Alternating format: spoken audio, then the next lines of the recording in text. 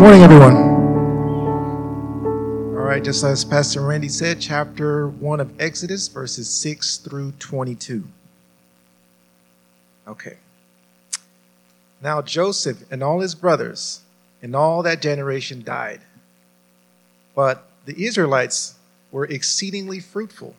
They multiplied greatly, increased in numbers, and became so numerous that the land was filled with them. Then the new king, to whom Joseph meant nothing, came to power in Egypt. Look, he said to his people, the Israelites have become far too numerous for us. Come, we must deal shrewdly with them, or they will become even more numerous. And if war breaks out, we'll join our enemies and fight against us and leave the country. So they put slave masters over them to oppress them with forced labor. And they built Pithom and Rameses as store cities for Pharaoh. But the more they were oppressed, the more they multiplied and spread. So the Egyptians came to dread the Israelites and worked them ruthlessly. They made their lives bitter with harsh labor in brick and mortar and with all kinds of work in the fields. In all their harsh labor, the Egyptians worked them ruthlessly. The king of Egypt said to the Hebrew midwives, whose names were Shiphrah and Puah, when you are helping the Hebrew women during childbirth on the delivery stool, if you see that the baby is a boy, kill them. But if it is a girl, let her live. The midwives, however, feared God and did not do what the king of Egypt had told them to do. They let the boys live. Then the king of Egypt summoned the midwives and asked them, why have you done this? Why have you let the boys live? The midwives answered Pharaoh, Hebrew women are not like Egyptian women. They are vigorous and gave birth before the midwives arrived. So God was kind to the midwives, and the people increased and became even more numerous. And because the midwives feared God, he gave them families of their own. Then the Pharaoh gave this order to all his people. Every Hebrew boy that is born, you must throw them into the Nile River, but let every girl live. Let's say our scripture declaration together. Lord, we honor your word to us, and may your truth become our heart's pursuit and our life's practice. All right. Thank you, Paul. And we've got a little intro video here for you. And so we're going to go ahead and play that as we begin our brand new teaching series entitled Moses, Prince of Egypt. Let's check it out. Well, before we get started, I do want to kind of give you guys a little bit of a peer behind the curtain this morning. Actually, I came over here to the church at about 7 a.m. this morning, and the gal who does some cleaning for us early in the morning, she texted me right about the time I was heading this way and said, Pastor, there's no electricity at the church. Yeah, and so, I had the same reaction, Mindy. Yeah, the same one. It's like, oh.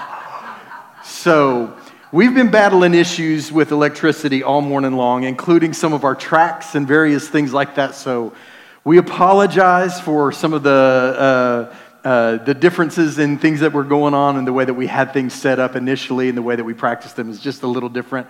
This is just the way that it goes. But I went to the guy, and I think he was thinking I was going to complain. I drive up, and he goes, I said, well, listen, I'm the pastor of this church right over here where your stuff is parked. I was trying to, make him, think that he needed to be paying me back somehow, because he had his stuff parked in our driveway. I thought, at least get us up and running, right? So anyway, he goes, Pastor, I'm a man of faith myself. Give me 15 minutes and it'll be back on. And sure enough, it was back on in 15 minutes, and so I was able to breathe again, and it is good to have you here today. I know the Lord is going to be blessing. Over the next couple of weeks, I'm going to be sharing what I have made kind of a yearly thing, and that is that I go through a character of the Old Testament or New Testament and go deep on their life. And this is the first week that we're talking about Moses, the Prince of Egypt. And so I'm going to be talking about a couple of different things. I've got the first four. We won't share all the different ones. But we're talking today about the origin story of a nation. Next week, a Jewish boy is the Prince of Egypt. Then we're going to talk about God's will done my way, and then burning bushes and second chances and all the different things that go on in Moses' life. I promise you, if you will be a part of these lessons, you will learn Moses like you've never learned him before, but you will also come away not feeling like, wow, how could we ever measure up to this incredible saint? But instead, I think you will be encouraged and say, you know, Moses really is a guy a lot like me, but he is a person who is used greatly of God. And that's what I really want you to come away with. Let's go to our next slide here. And this is the series. If you want to go a little deeper, you can see the fourth book in is from Moses. It's from Charles Swindoll. And basically, if I call him Chuck Swindoll, y'all know who I'm talking about, okay?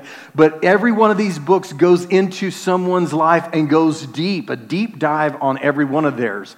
That's on this list, and a few more, I believe. But I've actually preached and taught David. Esther was last year. Joseph, 2 years ago, was Elijah. And then this year is Moses. And you can see some of the different ones that he's given. But if you'd like to grab this book, it's available on Audible if you're into Audible. Or if you'd like to buy it from Amazon, you can buy it pretty cheap. And you can go deep, and you can enjoy some of the lessons that I won't be able to share all during the different preaching and teaching times, but it will help you. And I want to just encourage you to be a person who's involved each and every week that you can be, and catch up online if you can't. So check this out real quickly. Don't go any further. Let's do a little age test. Y'all know what an age test is, right? Like if you know certain things, you know that you're old, okay? This is my life, okay? How many of you guys remember back in the day on Easter Sunday weekend that they would always play the Ten Commandments movie on Sunday night, and you would show up? It was always ABC in my remembrance, all right? How many of y'all, congratulations, you're old. Yeah, I'm sorry. How many of you remember using the videotape to plug into the VCR to keep your kids, and you felt like you were doing good things because it was the Prince of Egypt, it was a good Christian thing that you were doing for your kids? Y'all remember doing that as well? Yeah, that was my babysitter, all right? It's like, let's teach them something about God and get me some relief. Here you go into the VCR. But yes, check it out. Here is the deal. This is your age test. Charlton Heston as Moses in the 1956 Ten Commandments, which is really strange, honestly, because that is exactly how I wake up on Sunday mornings. I'm like in the same outfit. It's very weird. Yeah, sorry. Just trying to see if y'all are awake. And then there's Moses over here in 1998. Oh my goodness. 1998 does not feel that long ago right now, but it sure was. Okay, so how you have this mental image when I talk about, when I say the word Moses, when I say the name Moses, if you think about him in this way or in this way, it probably tells you what his, or what age group you are. But I will tell you the reality is that this man that you think you know is very, very different than these pictures and these images, and even the images that, to be honest, some of the Jewish culture would like to paint Moses to be. They like to paint him as the closest thing to God that they could possibly get. He is revered in ways that you would not hardly believe among the Jewish people. But the truth of the matter is that Moses is a man a lot like you and a lot like me. Not saying that all of you are men, but you understand. He's very, very much a human being with a lot of flaws and a lot of character issues and traits, and some things that he wins over and some things that he just simply does not. So let's keep moving here, and let's talk a little bit today about what was happening in the passage of Scripture that Paul read just a few moments ago. If you read along with him, or if you heard and were paying attention, you hear that Joseph and all his brothers and all of that generation died. So the way that the Jewish nation was born basically began with the story of Joseph. You guys remember that story. You remember his beautiful Technicolor coat, as we have said, the flannel graph that you saw in Sunday school. He and all of his brothers came and moved to Egypt, and they stayed there. But eventually, as always happens, that generation dies out, and then the next generation begins to relate to the next generation. And so what is happening here is the Pharaoh that loved Joseph and they remembered Joseph as the guy who literally saved them from the famine and kept them alive as a nation as the prime minister there. The guy who had the dreams that knew that the great famine was on its way and put those things back so that they might survive. All of those positives had been forgotten. And so what is happening is now Moses is born into a brand new Egypt run by a brand new Pharaoh, and the people that they used to love and appreciate are now being seen in a different light. They're not seen as a positive, but they're seen in a negative. And so Joseph and all of his brothers and all of that generation died, but the Israelites were exceedingly fruitful. They multiplied greatly. They increased in number and became so numerous that the land was filled with Israelites. Then a new king, to whom Joseph meant nothing, came to power in Egypt. And then we keep going, and look, this Pharaoh says to his people, the Israelites have become far too numerous for us. Come, we must deal shrewdly with them, or they will become even more numerous. And if war breaks out, they are going to join our enemies, fight against us, and leave the country. You guys see the change and the shift that's happened, right?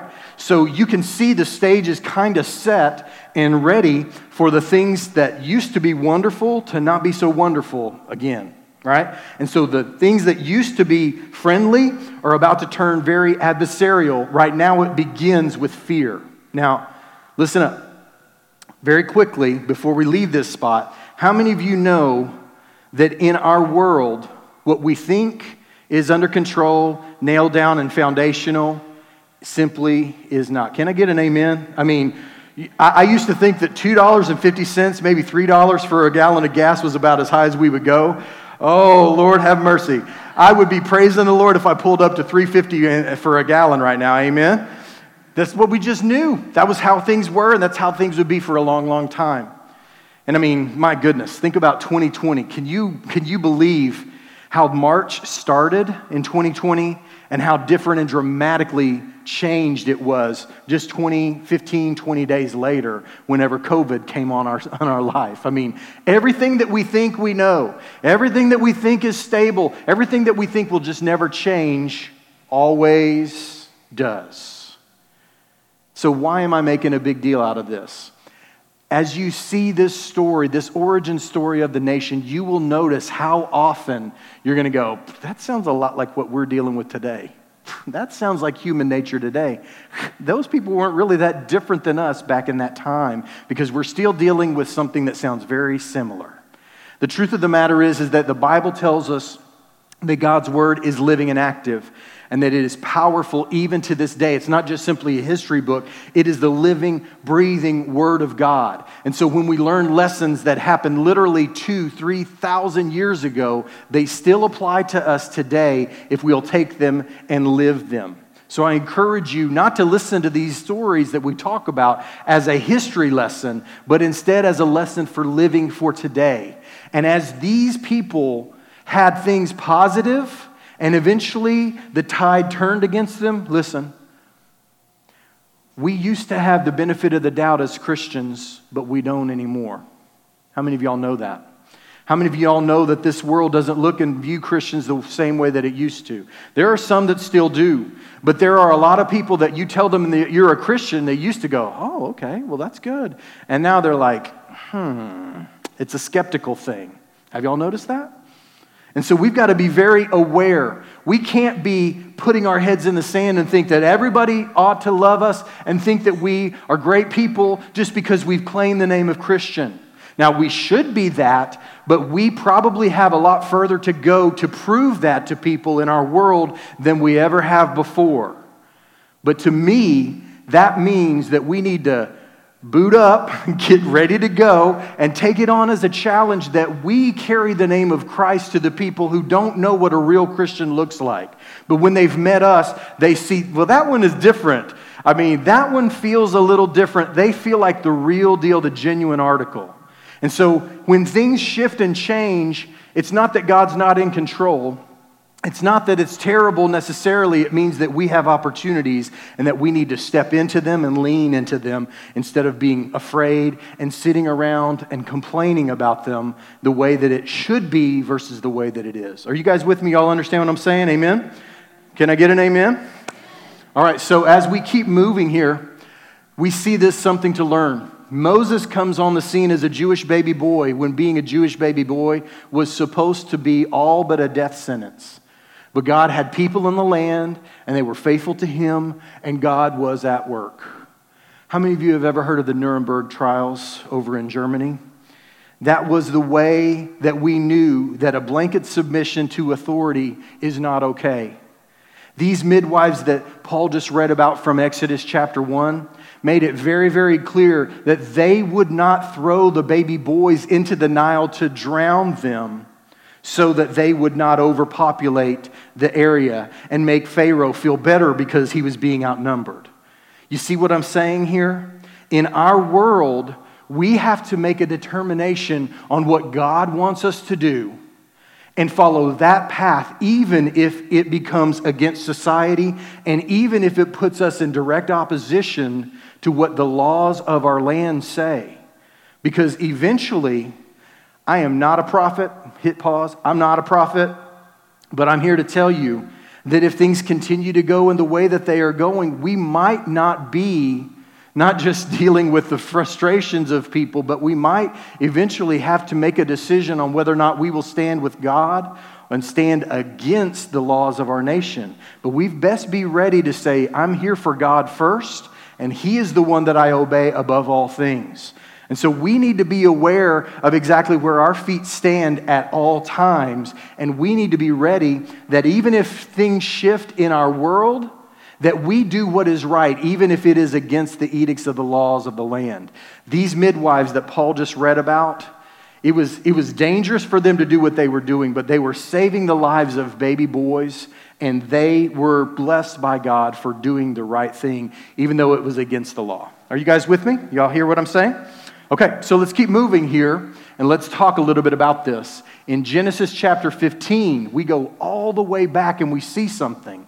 And I want you to be encouraged after we read this. As the sun was setting, Abram, who would later be changed his name to Abraham, Abram fell into a deep sleep, and a thick and dreadful darkness came over him. And then the Lord said to him, know for certain that for 400 years your descendants will be stranger in a country that is not their own, and they will be enslaved and mistreated there. But then God continues, and he says, in the next slide, I promise you he does. Hold on, it's coming. Our next slide is not there. Well, then I'll tell you what it says. Who created this? Oh, that was me.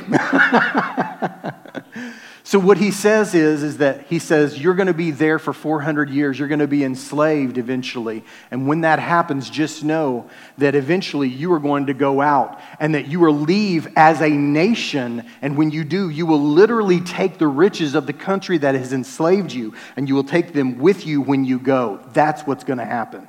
God is predicting it in the time of Abram, and it takes place in the time of Moses. He leads the Exodus that you see. So while we know a little bit about what's happening and where we're going, this is all going to happen. But here's the lesson that you can learn, that even when it feels like things are out of control and that God's asleep at the wheel, God is still in control. Now, I want to drill down just a tiny bit. Have you ever had that experience where you know that God's in control, but it sure don't feel like it? Can I get an amen? I mean, right? You know He's there. You know He's got it handled, but it sure doesn't feel like it right now. This is what we need to be reminded when we read this scripture. If God predicted it over 400 years earlier, He is bringing it to pass, but it sure doesn't make it easy when your feet are standing in the middle of that moment. So here's what I would encourage you. If you are standing in the middle of a moment right now that feels like God has fallen asleep at the wheel, and you don't know where you are going, here's what I promise you. It's not easy to do, but you can trust that God will bring about His promises. And the very thing that God promised Abram is the very thing that does end up happening. Can I get an amen? Amen? Because the truth is that His plan succeeds even when our plan is not clear, in our own mind. Let's keep moving here. This is our second something to learn. It may seem that all the issues that the fledgling nation of Israel faced were all unforeseen, problems for God with no positives that could be redeemed, but make no mistake, God was in control and God is still what? In control. Can I get you to say, even in my life? Can I get you to say that? Even in my life, God is still in control. Amen. All right, let's keep moving. Charles Swindoll says, through all my years of studying biblical characters, I have not encountered a single episode of instant effectiveness for God. And in my own experience spanning more than 35 years of ministry, I cannot recall one believer who simply lifted off the runway, soared into the spiritual stratosphere, and stayed there until death. Do you know what that means? In regular terms, that means you're going to go through something. That means you're going to have to deal with some things that you don't want to deal with. That means that God is still in control even when you're dealing with something that doesn't feel like He is. So I want to encourage you. Somebody much, much, much, much greater than I in ministry is telling you, I don't know of anybody who got to go through scot-free and just simply became a spiritual giant the moment that they were birthed into the spiritual family of God. Every single person has something that they've got to go through. Now, here's the difference between somebody like Moses and somebody like, we know people that just simply never really follow up on their spiritual connection and commitment. Here's the difference between those two. Even when you have that thing that happens to you, instead of washing your hands of it, instead of throwing your hands up and quitting, you stay on the path even when it's hard to do. You stay on the path and you stay faithful and say, God is still in control and I will still follow. And as Peter said a couple weeks ago, those words of Job, where he says, hey, even if I don't understand it, I will trust the Lord. His wife said, curse God and die. And he said, I will not curse God and die, because He's the only one who's bringing something happening in my life that is positive. And so just know that it will be hard and there will be uncertain steps, but it is important that you continue to follow. Now, I want to talk a little bit about who we're dealing with. We're dealing with the character of Moses. So let's go to our next slide. And this is our big idea. Your world changes by real men and women who live in God's strength. There's no myth needed. In other words, whether you're a man or a woman, if you will choose to live in God's strength, you don't need to be Superman or Superwoman. You just simply need to be the one who leans into the strength of God for the strength that you do not have in and of yourself. Are you guys with me? So it's very important. And I want to be real clear about something. I'm not talking about this pie in the sky idea of changing the world that everybody talks about at every single graduation. You're going to leave here, you're going to change the world. I'm not talking about that. Now, I will say that if we put enough of these things together, it will change our world on a huge level. But I don't know about you, but I've got a world of my own. How about you? Do you have a world of your own? It involves me and my kids, me and my wife. It involves me and my church. It involves me and my job, which happens to be my church job, but you know what I'm saying. You've got a world. And I don't know about you, but you probably want it to change for the better. Now, here's where we get to meddling a little bit. If your world needs changing, are you going to wait for somebody to change it, or are you going to be the agent of change? You see what I'm saying? Because ultimately, if you want your world to be different, you can wait for someone else to change, which we all know how that usually goes, right? I mean, what I want done right now. What I want done, somebody else does not care nearly as much as I do. Can I get an amen? If you don't agree with that, take your car in somewhere and get it fixed. Can I get an amen now? They're not in a big hurry to get yours to the front of the line, but you are. So in your life, if you want your world to change, I would encourage you, pray like it all depends on God and start rolling up your sleeves and working like it depends on you. Because ultimately, God says, I'm the one who's going to give you the strength. I'm the one who's going to give you the guidance, but you can't just sit there and not change a single thing about you and think your world will change on its own. You guys with me? Think about this. Where would the Israelites be had Moses not said, Lord, I will do what you are telling me to do. I don't want to do it. I don't feel qualified for it. I would rather someone else do it. But since none of that other stuff is being answered the way I want it to, then I will trust, and I will follow, and I will obey, and I will let you change my little part of the world by the changes that you make, starting with me. Your world changes by real men and real women, not perfect men, perfect women, living in God's strength. There's no myth that is needed. Let's say it together. On the count of 3, let's say this big idea together. Ready? 1, 2, 3. Your world changes by real men and women living in God's strength. No myth needed. Now, I don't know about you, but I'm glad that I don't have to live up to a myth because I'm just not capable. I'm not a saint. I'm not perfect. And I have a feeling I'm talking to people who aren't saints and aren't perfect. But the great news is that you will see that the man that we're studying, despite the thing that he's been labeled as, he's no saint and he's not perfect. He's a lot like you and a lot like me. Let's keep moving. Here's the differences between Moses the man and Moses the myth. I have 3 of them real quickly. The myth number 1 was Moses was a man who was nearly perfect, a man very different from you and me. But the reality was Moses was a man who had some of the same kinds of personal issues and challenges that we face, some that he was not always victorious over. And so very quickly you can see Exodus chapter 2, verse 12. It's right here in this middle screen. And it says, and God says, I will be with you. And so he's telling him, you don't have to be the one who's got it all figured out. You don't even have to have the strength to get it done. I will be with you. Let's go to our next slide. Myth number 2, the Prince of Egypt was a man who was forever young. But the reality is that Moses' story begins at birth, but most of the amazing things that he accomplished happened when he was likely somewhere between 60 and 80 years old. Do you guys hear that? Between 60 and 80 years old. So whatever is happening in your situation, no matter what your age is, I'm here to tell you that the reality is you don't have to be young to accomplish God's work in your life. There's different things here that you can see in Exodus, but in Exodus chapter 2, one day after Moses had grown up, so let's just say he's at least 20, 30 years old. And then during that long period, the king of Egypt died. And so we see that it was just, he was fully grown, and then a long period after that before God ever called out to Moses and asked him to accomplish his will in his life.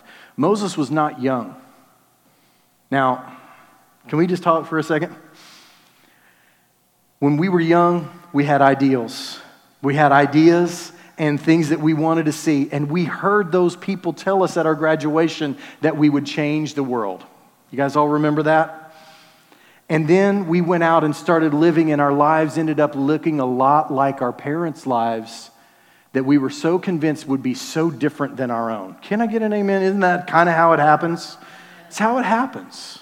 It's not bad. It's just that we have a death of idealism sometimes. But can I share something with you? I would only encourage you that if you have had a death of idealism in your life, I would encourage you to let the God who can bring all things back to life, let him do it again. And here's what I mean. I have not ceased to want to change the world, even if it's just my own small piece of it and part of it. We become very old very quickly when we cease to have a dream for something better for us and for our family and for our world. Would you guys agree with that? If it's not designed to be determined and different, and if we don't say, I'm going to roll up my sleeves and make a difference, then we get very old very fast, and the most important thing we can do is make it through the day without an extra ache or pain or bump or bruise or bill that we haven't paid. Can I get an amen? Right? I mean, we got to be very careful that that doesn't become the reality and totality of our life. And if we let our dreams die and we let God kind of fade into the background and all that he wants to do in our lives and in our world, we've lost something a lot more than being young. We've lost hope, and that's a bad place to be. I love this about Moses, that he may have been as old as 60 or 80 years old whenever God said, I've got something that I've got you in mind to do. He gives all kinds of excuses, and God said, no, you're the man. You're the one that I want. Now I'm going to meddle again. You know how I do. There's some things that you and you alone can accomplish in your own little section of your world. You're an aunt. You're a grandmother. You're a mom. You're a father. You're a grandfather. You're an uncle. You're an older cousin or whatever it may be, but you have a heart for something different and better in the lives of someone in your world, and you're the only one who seems to care about it. Do not wash your hands of the responsibility of it, nor the privilege of it. You understand what I'm saying? You have an opportunity to make that change, and you may be the only one. Do not find reasons to not get it done, but say, you know what? Young or old, it doesn't matter. I'm going to do what God has called me to do. Let's keep moving very quickly. Myth number 3, Moses was always eager to do God's bidding, a man confident in himself and in God. That's the myth. Here's the reality.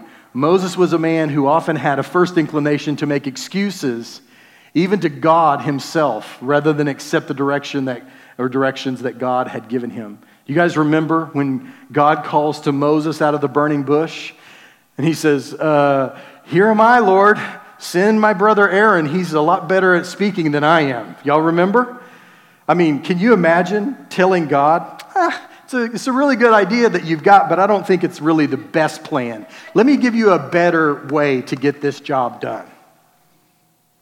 I'm sure it's just Moses that does these things.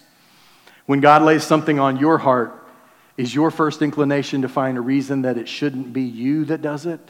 Or is your response instead to say, you know what, Lord, it sure doesn't make sense to me, but I'll get involved and I'll let you lead and I'll let you be the strength behind it all. Very interesting to look at Moses. He's not a myth. As a matter of fact, he's a man, a very, very normal person. And we're going to see all the different things having to do with him in his life. Let's keep moving here. John chapter 1, verses 17 and verse 45. You can see, as John is writing in the New Testament, how powerfully impactful the life of Moses was.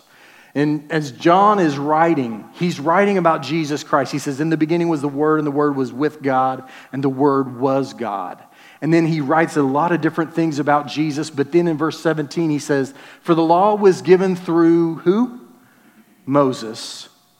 But grace and truth came through Jesus Christ. He was putting them in this incredible way. He's saying, as much as you respect Moses, Jesus did it even better.